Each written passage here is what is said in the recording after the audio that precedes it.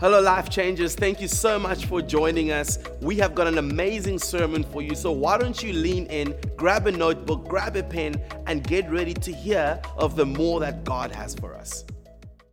Great to be together this morning. You're well done for braving the elements and coming out in the cold.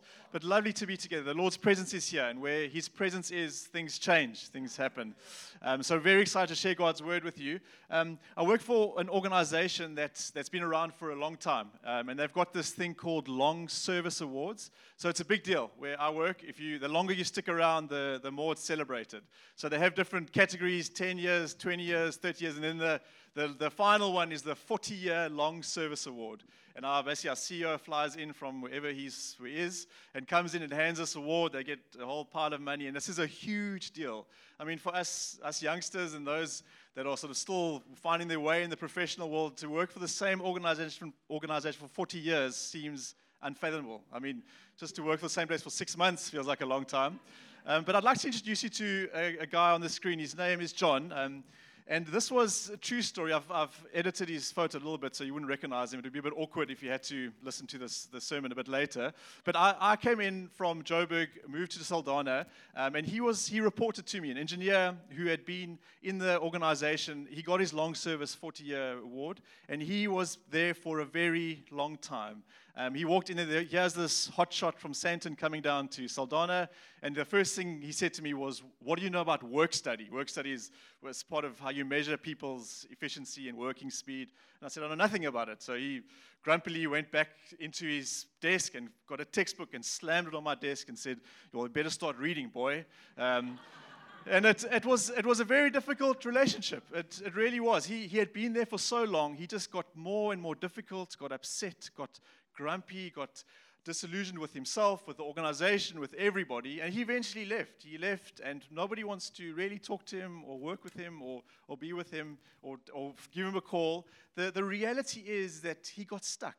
He got stuck where he was. He got stuck in the organization. It's good to have good careers. It's good even to be in the same organization for a long time.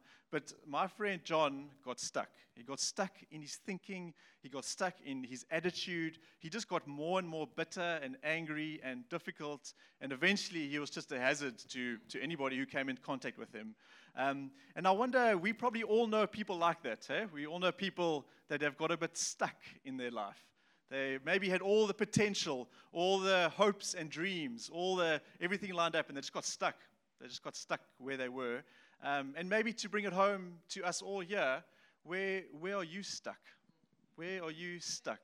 My wife and I, we've got two little champions running around, but we tried for a long time to have kids, and we felt stuck for a long time. Not so much stuck in not having able to have a child, but just stuck in our thinking, and it just got negative. And being stuck is just being somewhere where you are and not wanting to be there anymore, and not knowing how to get to the next place. You're just being stuck. I think we can all relate to that on some level. So my sermon this morning is entitled Unstuck. Unstuck. So just if you're here this morning and on some level, in some way, in some area of your life, maybe it's a current relationship, maybe it's a past relationship you're stuck in that. You can't move forward. You don't know how to move forward. This morning, we're going to get unstuck. So we're going to look at the Word, we're going to look at the Bible, we're going to look at God's teaching to say, how do we move from being stuck in an area to being unstuck? And I really want to dive in together with you. I'm preaching to me as much as I'm preaching to you. The sermon's it's actually for me. You just get to share it all together. But we're going to dive into God's Word. So we're going to read, if you want to turn there so long, it's Numbers 14, verses 26 to 30.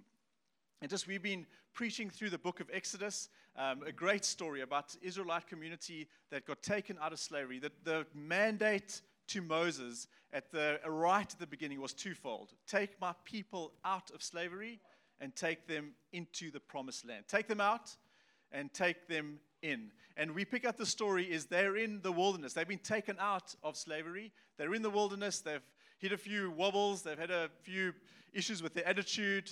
They ran out of water, which was a big story. But there's promise of this promised land. They would have been talking about this land flowing with milk and honey, had everything that they could ever have hoped for. They could plant crops. They could grow their their lifestyle could grow there. They could have families. They could live in freedom. And then this happens. Numbers 14, verse 20-30. If you don't have your Bible, you can turn your eyes to the screen. It says, "The Lord said to Moses and Aaron, how long will this wicked community grumble against me? I've heard the complaints of these grumbling Israelites. So tell them, as surely as I live, declares the Lord, I will do to you the very thing I heard you say. In this wilderness, your bodies will fall. Every one of you 20 years old or more who was counted in the census and who has grumbled against me, not one of you will enter the land I swore with uplifted hand to make your home. Not one of you will go into the promised land." I mean, it's shocking. But they estimate there are about 2 million people at that stage. The Lord's basically saying, all of you are going to die in the wilderness. It's drastic. All of you are going to get stuck in the wilderness, and you're going to die in your stuckness. It's shocking. And just kind of leading up to this critical moment in the story, Moses sends out 12 spies to go into the promised land. He sends them out for 40 days to go and have a look at this new countryside, this new promised land. And they come back with this report, is that it's wonderful. It's amazing. It's everything that we hoped and dreamed for and more. And 10 of them grumble to say, but there are these giants. There are things, there are these armies, there are these people, they are huge. They're heads and shoulders taller than us, and we can't defeat them. And basically the people grumble, the people get upset. They're talking about stoning Moses. They talk about, how could you have led us into this wilderness? They just get angry, get upset, and this is the response from the Lord to say, because of your grumbling, because of your moaning, because of where you are, because you're going to die in your stuckness. You're going to die in the wilderness. But there is hope. Don't fear. Because it says, the title says, then the scriptures on to say, except for Caleb and Joshua, except for 2 people. Of 2 million people living in the desert, two people got to see the promised land. That's 1 in a million shot. We've got 1 person here for 900,909. I said it so many times last night, but you got 99999 people on this side. I was sure I was going to nail it this morning. Anyway, and 1 person on this side. I'm not a fancy crypto trader like Luke Hahn there, so I don't deal with these big numbers, these millions. But you got these millions, literally millions of people that are dying and in the wilderness because of their moaning and grumbling, and 2 people that make it into the promised land. So why? What set them apart? If you have a look at the screen, I want to show you a photograph. This is taken from World War II. I mean, this is years ago, before any of us were alive. But Nazi Germany, everyone doing the Hitler salute. And there's one character there. I mean, I don't know if maybe he was a bit ADHD, he wasn't paying attention. But he's not doing it. He's going against the grain. He's going against the flow. He's not saluting Hitler as he drove past in his entourage. And that's the reality. So easily we can look at the story and say, of course God is going to answer their prayers. But in the reality, 1 million people grumbling and moaning, and you're going to be the one to say, I don't agree. We can take this land. So we need to look at, I think we need to pay attention of what did the life of Joshua, and we'll get to Caleb just now, but what did the life of Joshua look like that was different to everybody else? What set him apart that he was able to get unstuck? And that's the reality. He was able to take these people into the promised land, take his family into the promised land, raise his children there for generations to come, not dying in his stuckness in the wilderness. He was an assistant to Moses. He was a bit of a fighter as well. So he was a brawler. That's a true story. Moses, Exodus 17, Moses wants to go and defeat the Amalekites, and he sends out Joshua. Moses stands there with his arms in the air praying, like good prayers do, and sends out the ruffian there, Joshua, to go and sort out the enemy. But there's this pivotal moment, and this is where we picked up the story, is these 12 spies going in. And I always remember reading the text and going through it, and I remember it was Caleb and Joshua were the 12 spies that went. I mean, if you have heard the story before, it would ring a bell. And then I read my Bible preparing for this Sunday, and I read, so it's from the tribe of Reuben, Simeon, Judah, and then those are their names.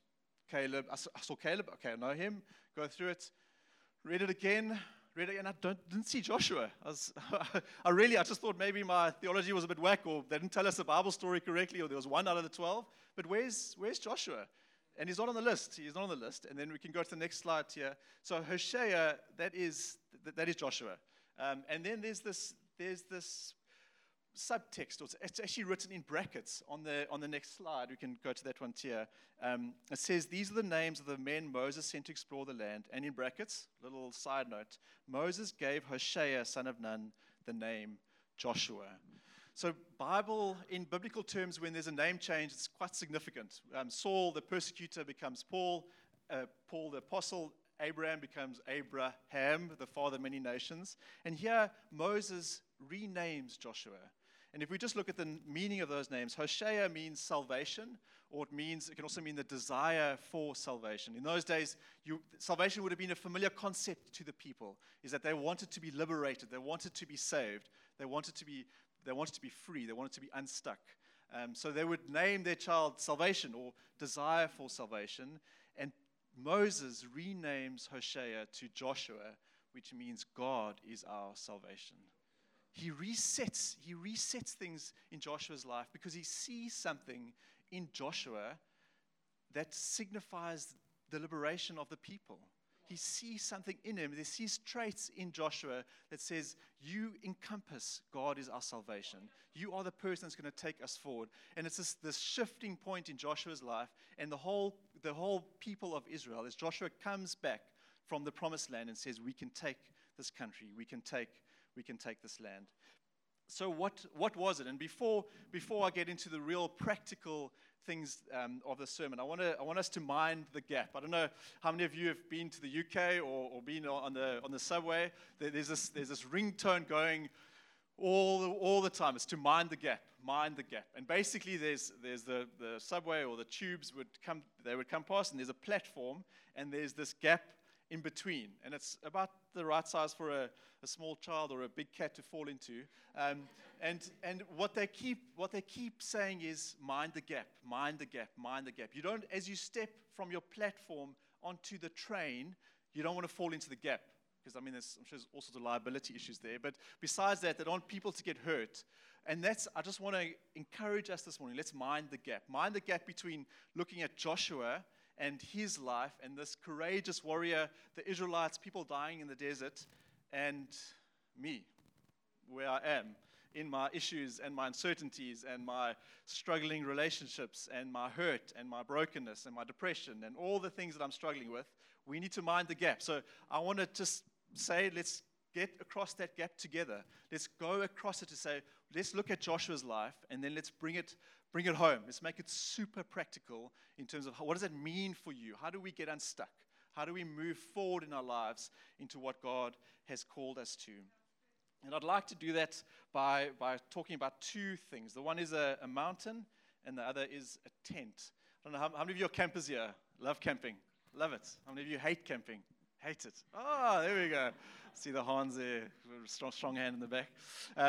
But that's, I don't know, either love it or hate it. Eh? We used to enjoy camping until we had kids, and we haven't quite braved it since then. But so we've got, there we go. So there's a mountain and a tent. And these were strong symbols within the Israelite community. The mountain was Mount Sinai, where God's presence would come and meet with God's people. Basically, they talk about the mountain would shake, and Moses many times would go up the mountain to meet with the Lord. It was a very symbolic, but also Moses got the Ten Commandments up there. A lot happened on that mountain, and he would come down and give the people instruction for what the Lord said. And then there was a tent too. They called it the tent of meeting. So Gabe preached a great sermon on the tent of meeting and what that looked like practically. But it's basically on the outskirts of the community, and that's where the Lord's presence dwelt. And they said Moses would speak to the Lord face to face, as a friend would speak to another in that tent of meeting. So it was a very holy place. And these were basically the two places that people could meet with the Lord. It was only for a reserved few, but the Lord's presence would be in the mountain, and it would be at the tent of meeting. And in Exodus, our friend Joshua doesn't feature very much. in reality, in the story of Exodus. I mean, he comes into, he's got a book named after him, so he definitely finds his groove a bit later. But in the book of Exodus, there's not a lot about him, but there's some subnotes, there's some subtext, like the renaming. And one of them is that when Moses set out to the up Mount Sinai, he was with his aide Joshua. Joshua was there with him on the mountain. And then secondly, Exodus 33, the Lord would speak to Moses face to face as one speaks to a friend. This is in the tent of meeting. Then Moses would return to the camp. After being in the tent of meeting, he would go back to the camp. But his young aide Joshua, son of Nun, did not leave the tent. He didn't leave. So there's something about Joshua that wherever the presence of God was, he was. Wherever the presence of God dwelled, Joshua, he would find a way to get there. He would find a way to work his way into it, to work his way into the circumstances. Also, such a beautiful parable in Luke, well, not parable, actually a real story. Luke 15, verse 17 to 39. It starts off with, the power of the Lord was there to heal. Jesus was in a house, and these friends bring in a paralyzed man, basically a man stuck, physically stuck, brought him in, and they can't get in. They can't get into the house. They can't get. There's too many crowds, and they find a way into his presence. They basically lower the friend down. They open the roof up, open the whole roof, lower the friend down. You can imagine what that was like. And Jesus touches him and heals him. In the same way, Joshua, not happy to take things on face value, wanted the presence of God more than anything else, and stepped into that, got stuck into the presence of God. And fortunately for us, we don't need to climb a mountain to get onto the presence, because I don't think Gabe would make it up Table Mountain. But the presence of God is available to us. It is. Because of what Christ did on the cross, he tore the veil, and the presence of God is available to us. But what I want to charge us with this morning is that it still means and still looks like something to get into his presence. There's still action needed on our part to step into his presence. But his presence, it's not going to happen just us sitting and watching Netflix every night. His presence comes, and we experience his presence when we lean into it, when we trust him, when we push into what God has for us. And God's presence, the reality is, during an incredible time of worship, God's presence was here, and in his presence, things change. People change. We change as we go into the life. And that's Joshua. That's what happened. I really do. I really think as he spent time in God's presence, his perspective changed. He saw things differently. He saw himself differently. When he went in to go inspire the land and to go look what was happening in the land, he would see the giants differently because of what he had experienced in God's presence. We get changed. We see ourselves differently. The presence of God drives out fear in our lives, that we are able to take what God has called us to, take those giants. So I just want to encourage you this morning, as we talk about going from stuck to unstuck. That is the key ingredient for me. That is the key element, is being and finding ourselves in God's presence, not escaping because it's too sore or it's too painful. We all have a tendency to escape. We want to escape from our current reality, whatever that looks like. It may look like different things to different people, but we want to get away. This sucks. I don't want to be here, so I'm going to escape. I'm not going to deal with this. I'm not going to have that conversation. I'm not going to try to fix that relationship. I'm not going to do these things. I'm just going to get away. I'm just going to run, or I'm just going to tap out, or whatever it is. And that's what we do. But I think what God is calling us to this morning as a people is to be people of his presence. And as we stay in his presence, through reading his word, through community like this, through doing life together with others, things change, and we change. So interesting also, just as kind of reading through the text, it was interesting the sort of journey of Joshua. He picks up speed. There's no doubt as he goes and picks up courage. But as the 12 spies come back, the 10 give their report, and basically everyone gets very upset, and they're talking about stoning Moses. And the response doesn't come from Joshua at that time. It comes from Caleb. And I wondered why that would be. Joshua, in a sense, he's a bit of the hero of the story. I mean, it's Moses obviously doing his thing, but there's this understudy, there's the aide, there's the warrior that's busy coming through the ranks to Joshua. And Caleb, but Caleb in the moment, he's the one with faith. He's the one that challenges the people. This is basically what I said. The Caleb silenced the people before Moses, silenced 2 million people. I mean, that wasn't from just talking, that's sending a tweet. You know, if you silence 2 million people, you got to do something. You got to stand on a rock or do something. And said, we should go up and take the possession of the land, for we certainly can do it. And my encouragement to you this morning, and we spoke about it at Life Group on Wednesday night. Somebody phrased it so well to say, find your Caleb. For Joshua, I honestly believe Joshua needed a Caleb in that moment. He needed somebody to charge him, to stir him with faith, to push him into more of what God has for him. We need to be able to lean into what God has for us. And when we are struggling, or I don't know, Joshua is very quiet, so we're not sure why or what the reason was, but we need those people that can push us into God's presence. I had a friend as I was going through university and kind of just after high school, and we were happened to be in the same church circles, and we decided we were going to pray together once a week, every I think it was a Monday morning, and we ended up just starting and doing it for 7 or 8 years. Just every once a week we'd get together and pray. Just how's it going? Pray with whatever was happening and pray together. And it's so important to have people that are in your circle that are pushing you into what God is calling you to, not pushing you into something else. There's a great quote that says, "Show me your friends, and I'll show you your future." Show me your friends, and I'll show you your future. Who do you have? Who has influence in your life?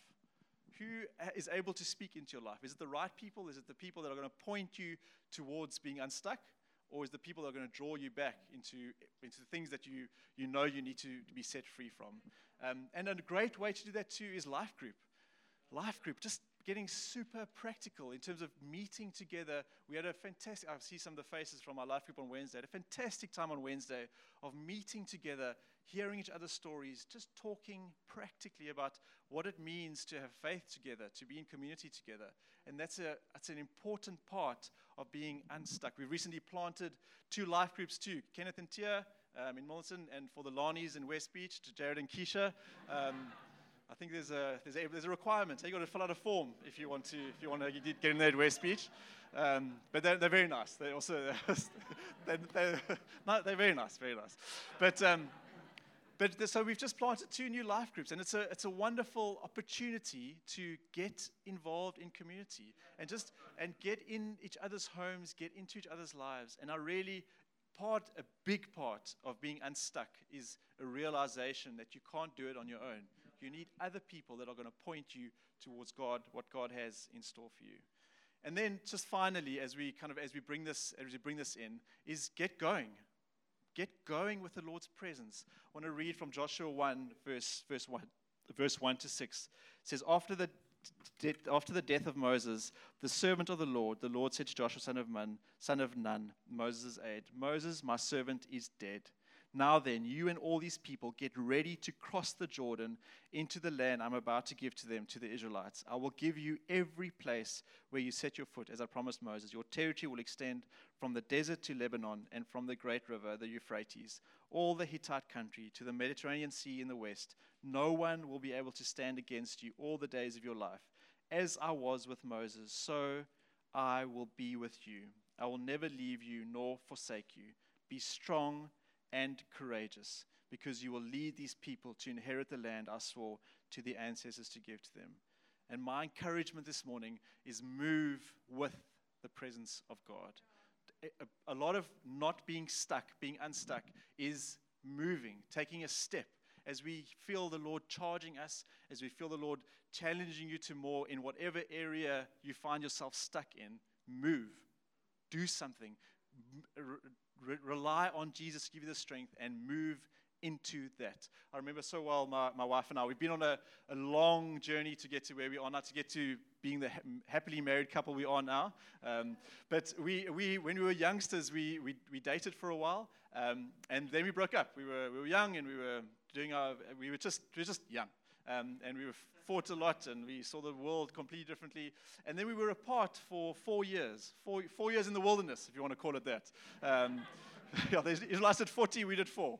And I just, somewhere along those 4 years, I just felt, there's something dropped deep within me that I wanted to marry Amy. I wanted to be with her. I wanted to spend the rest of my life with her. It settled for me. But as you know, as we go our different ways, we go our different ways. You know, I was seeing somebody else. Amy was seeing somebody else as well. I mean, he was a bit of a pipsqueak, but Amy was. Let's see. Sorry about that. Sorry. No, I've let it go. It's all gone. There's no resentment there. Nothing to see here. Nothing to see. But I just remember. I remember knowing what the promised land was, a life with Amy and us being married. But I asked the Lord every day. It was probably about 2 years. I asked the Lord every day, is it the right time? Is it the right time to make contact again? Is it the right time to start again? And I felt these no's all the time. No's. For a long time, until one day I asked the Lord again, and the answer was yes. And it was yes. And I looked up on Facebook like all us normal stalkers do. And got in contact with her, and if you want to come to our place for dinner, we can tell you the detailed story. But there was a window, and it was incredible how the Lord's timing worked in our lives to answer a prayer and for us to be together. So I just want to encourage you. As we get unstuck, as we move, we trust the Lord in His timing.